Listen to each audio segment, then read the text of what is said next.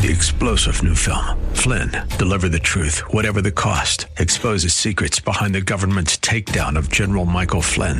Flynn knew what the intel world had been up to. He ordered the first audit of the use of contractors. This set off alarm bells. He told the truth. He was the most dangerous person for Donald Trump to hire. They had to get rid of Flynn. Flynn, deliver the truth, whatever the cost. Available now. Watch it today. Go to salemnow.com. salemnow.com. I ask you this question today. Do your actions prove you love the Lord Jesus Christ? Your level of involvement, your place of ministry. You see, these soldiers, the thing that made them great, David wasn't even asking, he was just talking out loud, but they were attentive to his needs, and they lived to serve, to honor the needs of the king.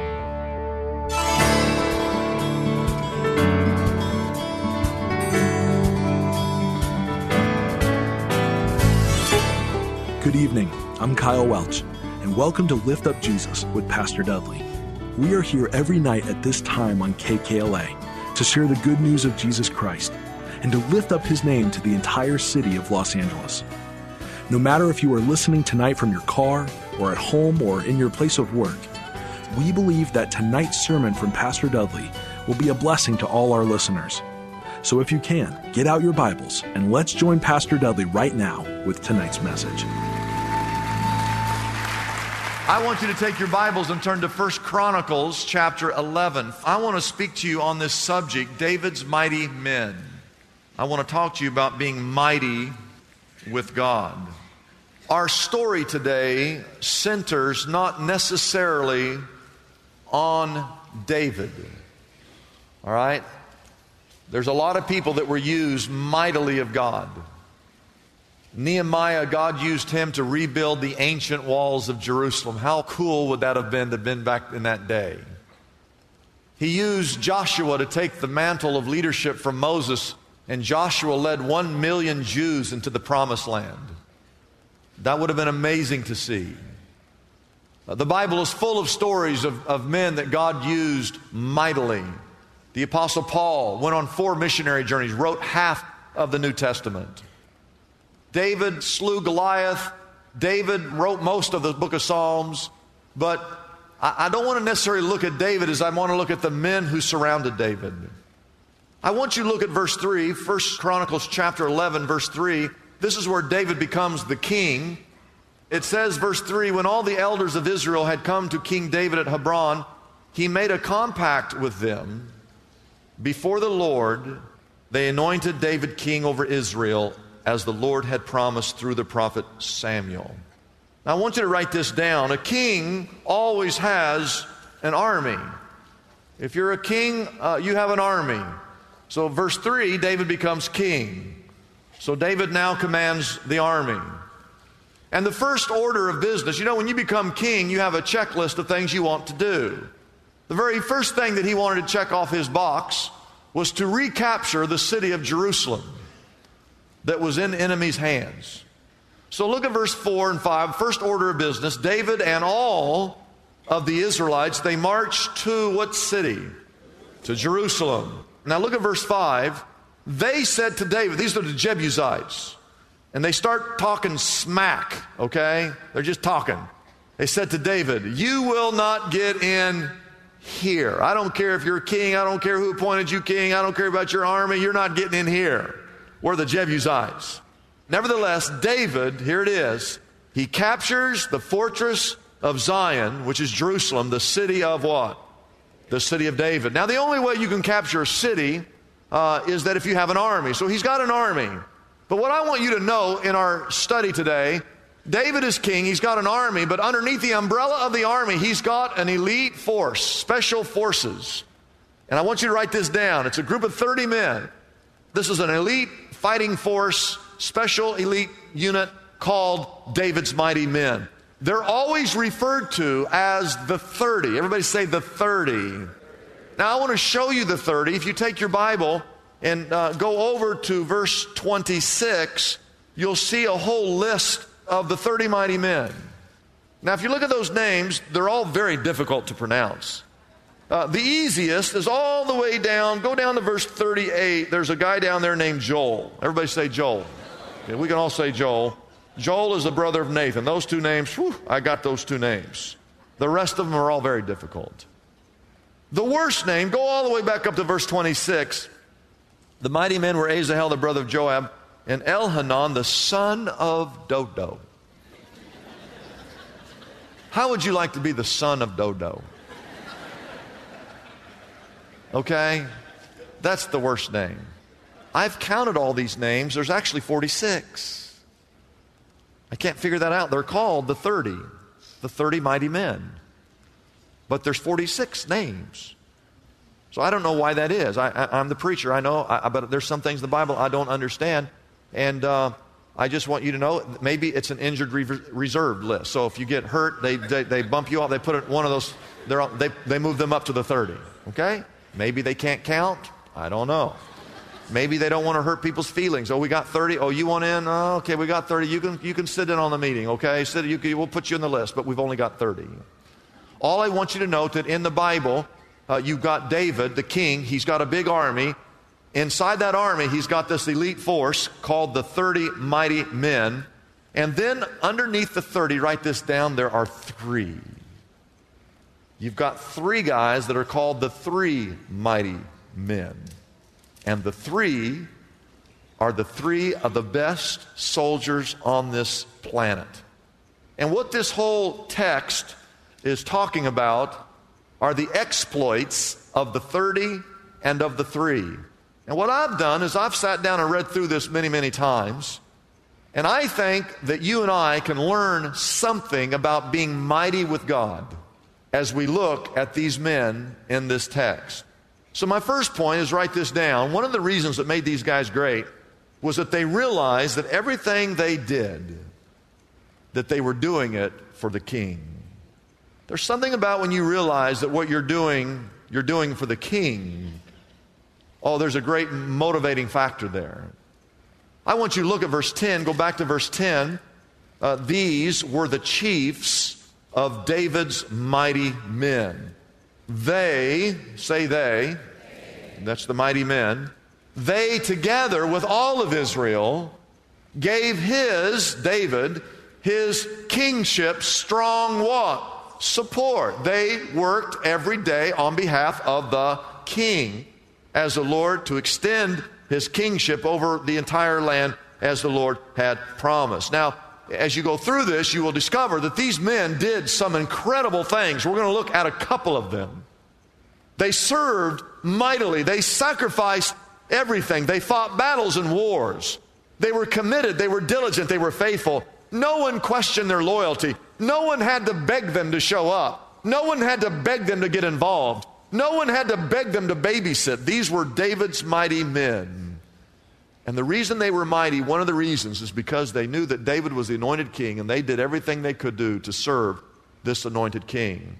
Now I want you to know that that is a New Testament principle. That's an Old Testament story, but that's a New Testament principle. Jesus answered a question in Matthew 25. I'll put these words on the screen. The righteous will answer him, Lord, when did we ever see you hungry and feed you? When were you ever thirsty and we gave you something to drink? When did we ever see you a stranger and invite you in? Why do you keep saying things like that, Lord? And when did you ever need clothes and we clothed you? We don't remember that. And when were you ever sick? Lord, we don't ever remember you ever getting sick. So how can you say we took care of you when you were sick? And when you were in prison, Lord, we don't ever remember you being in prison. So how can you say that we visited you in prison? Well, the king, Jesus, said, I tell you the what? The truth. That whatever you do for one of the least of these brothers of mine, you've done it unto me. And all that is telling us is that whenever we work, whenever we serve, whenever we help, whenever you volunteer, whenever you clothe someone, even if you offer up just a cup of cold water in his name, if you hold the door for someone, if you give directions to someone, if you help feed the poor, you're actually doing that gesture as though you were doing it to Jesus.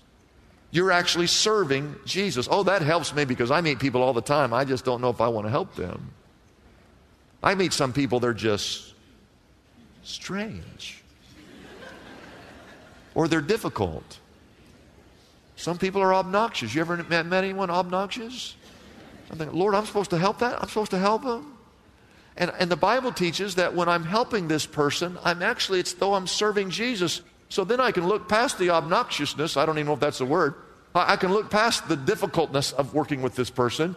And I just serve this person because I know I'm serving Jesus. Can all God's people say? Amen. Number 2, write this down. These men desired to stand when everyone else was leaving. Everyone else was quitting. But these guys would not quit. I'm going to show you a couple stories here. Look at verse 12 in your Bible. Next to him was Eleazar. Everybody say Eleazar.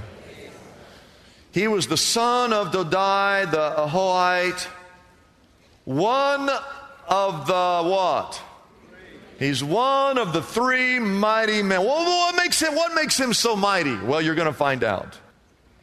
He was with David in the past where the Philistines gathered for what?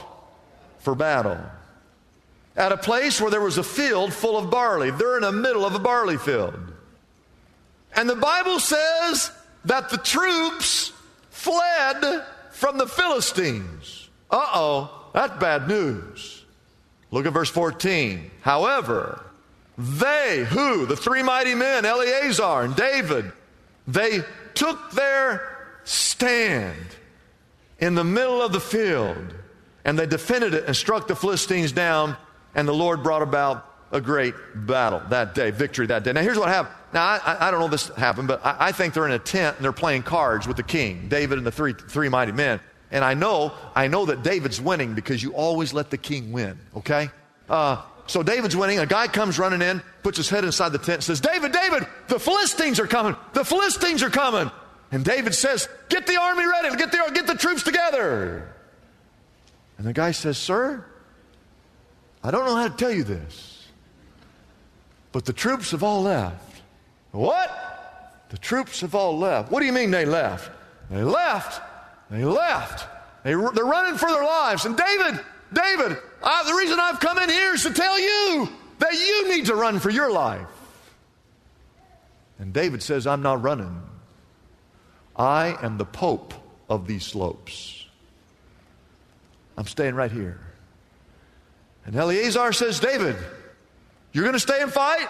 David says, I'm not going anywhere. And Eleazar says, David, if you're going to fight, I'm going to fight. Look at verse 14 again. It says, they took their stand. And where were they? In the middle. They were completely surrounded by Philistines. And yet they defended it and struck the Philistines down. You see, the secret to David's men, the reason why they're great is because when everybody left, they stayed. Does that make sense to you? In the church, our biggest need is not getting people plugged into ministry. We do that with our eyes closed. We're really good at getting volunteers.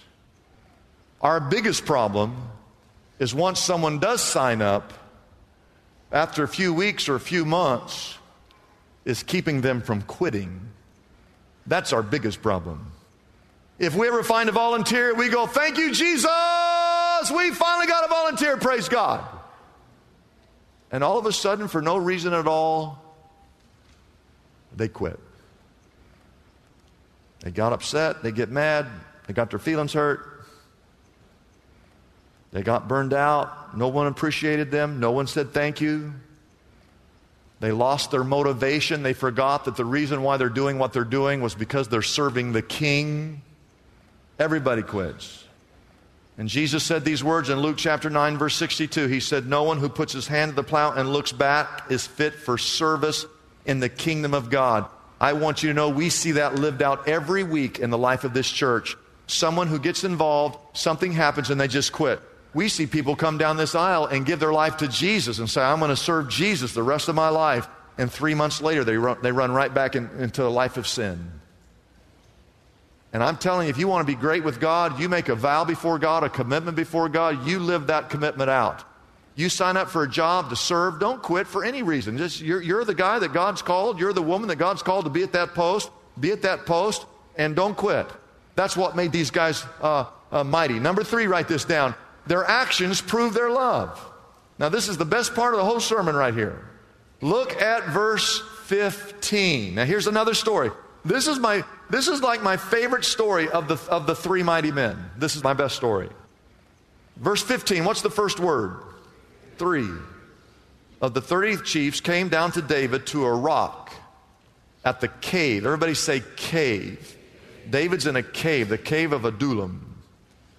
Meanwhile, there was a band of Philistines was encamped in the valley. So if you look up here, it's like I'm David, I'm in a cave. I can't leave because if I come to the mouth of the cave, in the valley before the cave are the Philistines. Do you see that? Now verse 16 says, at that time that David was in the stronghold, that David was in the cave, the rest of the Philistine garrison, the rest of the army was where? Where was the rest of the army? They're back over in Bethlehem. So it's in that setting. David's in a cave. He's stuck. You've got the Philistine army. The rest of the garrison is back in Bethlehem. It's in that setting that David got a little thirsty. Because sometimes when you have the enemy's kings trapped in a cave, you don't want to go in there necessarily. You'll just camp right out front and starve him to death and thirst him to death. And it's in that setting that David gets a little thirsty. And the next verse says, verse 17, that David longed. Oh, he needed some water. And he says, and it's not a commandment, he's just kind of thinking out loud. Oh, that someone would get me a drink of water from that well near the gate over there in Bethlehem. He says to his guys, you remember that well over there in Bethlehem? You remember how cold that water tasted? How clean that water tasted? If I ever get out of this cave, the first thing I'm doing, I'm going to that well outside of Bethlehem. I'm going to drink all day long at that well. It's not a command. He's just talking out loud, thinking out loud. And that's why these guys were great, because look at this next verse, verse 18. So the 3, and I will tell you their names. You want to know the names of these 3 guys? I'll tell you their names. It's Bruce Willis of Die Hard. Tom Cruise of Mission Impossible. And Jack Bauer of 24. Notice what these guys did. These 3 guys, they broke through the Philistine lines. They got over there to that well. In Bethlehem, they had to get through the Philistine garrison. They drew some of the water from the well near the gate of Bethlehem. They had to get back around through the garrison army again. They had to come back to the valley, get through all these soldiers, and they went back inside that cave, and they gave that water to David. And when I read that story, I only have one conclusion. Wow, these guys must love David to be willing to do all that. I ask you this question today. Do your actions prove you love the Lord Jesus Christ? Your level of involvement, your place of ministry, your level of commitment, the amount of time that you spend volunteering around the church, your level of giving, your attitude and your actions of service, do they prove your love for the Lord? You see, these soldiers, the thing that made them great, David wasn't even asking, he was just talking out loud, but they were attentive to his needs, and they lived to serve, to honor the needs of the king. 3 times in John 21, Jesus asked the disciples, do you love me? Do you love me? Do you love me? He kept asking 3 times. Do you love me? And all 3 times, Peter said, same thing. Yes, Lord, we love you. Yes, Lord, we love you. Yes, Lord, we love. Every time Jesus said, do you love me? Yes, Lord, we love you. Jesus answered every time he said, yes, Lord, we love you. Jesus said, well then, feed my sheep. Feed my lambs. In other words, you say you love me, do your actions prove that you love me? Today, by your level of participation, the way you participated in worship, if someone had looked over at you and seen at what time you got here, and they'd seen how you worshiped and how you sang and how you were focused on the Lord, could someone have drawn the conclusion, oh, this guy must really love the Lord? Can someone tell by your level of involvement, by the offering that you're about to give, by your level of service, by your actions, can people tell that you love the Lord? These guys were willing to risk everything for the King. Can you say amen? Amen. Now look at verse 18 as we close. Don't leave me, don't lose me. Now some people have a hard time understanding this. It kind of offends them. That the three broke through the Philistine lines. They drew water from the well near the gate of Bethlehem. They got back through the garrison army, back through the valley, the soldiers there, and they carried that water back into David, who was inside that cave. But the Bible says that David refused to do what? He refused to drink it. And instead, a lot of people struggle with this, he poured out. Now notice it does not say he just poured it out on the ground. It says that he poured it out to who? Before the Lord, because it might have been the only thing he had at that time that was of worth and value. I mean, when you're starving or thirsting to death and someone brought you water and it's all you have, are you going to drink it or are you going to offer that, even that to the Lord? He offered it to the Lord. Now look at verse 19. Here's this point. David says, God forbid that I should do this. He said, should I drink the blood of these men who went at the risk of their lives because they risked their lives to bring it back? David would not drink it. Now don't get hung up on what David did. This story is about the men around David, because look at the next line. Such were the exploits of the three mighty men. The Holy Spirit is drawing attention here to the exploits of the three mighty men that were willing to risk their lives for the King. I want to ask you this question. Are you willing to risk your life for Jesus? Are you really willing to do that? I think more and more in our society that question is going to be asked. Jesus said these words in Matthew 16 verse 24. He said, if anybody wants to follow me, those of you that want to be a Christian, you must be willing to deny yourself and take up your what? So when Jesus says, if you want to follow after me, that's why it's ridiculous, it's silly when someone comes forward and says, I want to be a Christian, and 3 months later we don't even know where they are. Don't you realize that when you made a commitment to follow Christ, that you were giving everything that you have, your whole body, your time, your talent, your treasure, it all belongs to God. Our culture is becoming more and more anti-God and anti-Christian. There's coming a point in this culture where at work, at home, at school, you're going to have to decide, are you willing to stand for Jesus Christ?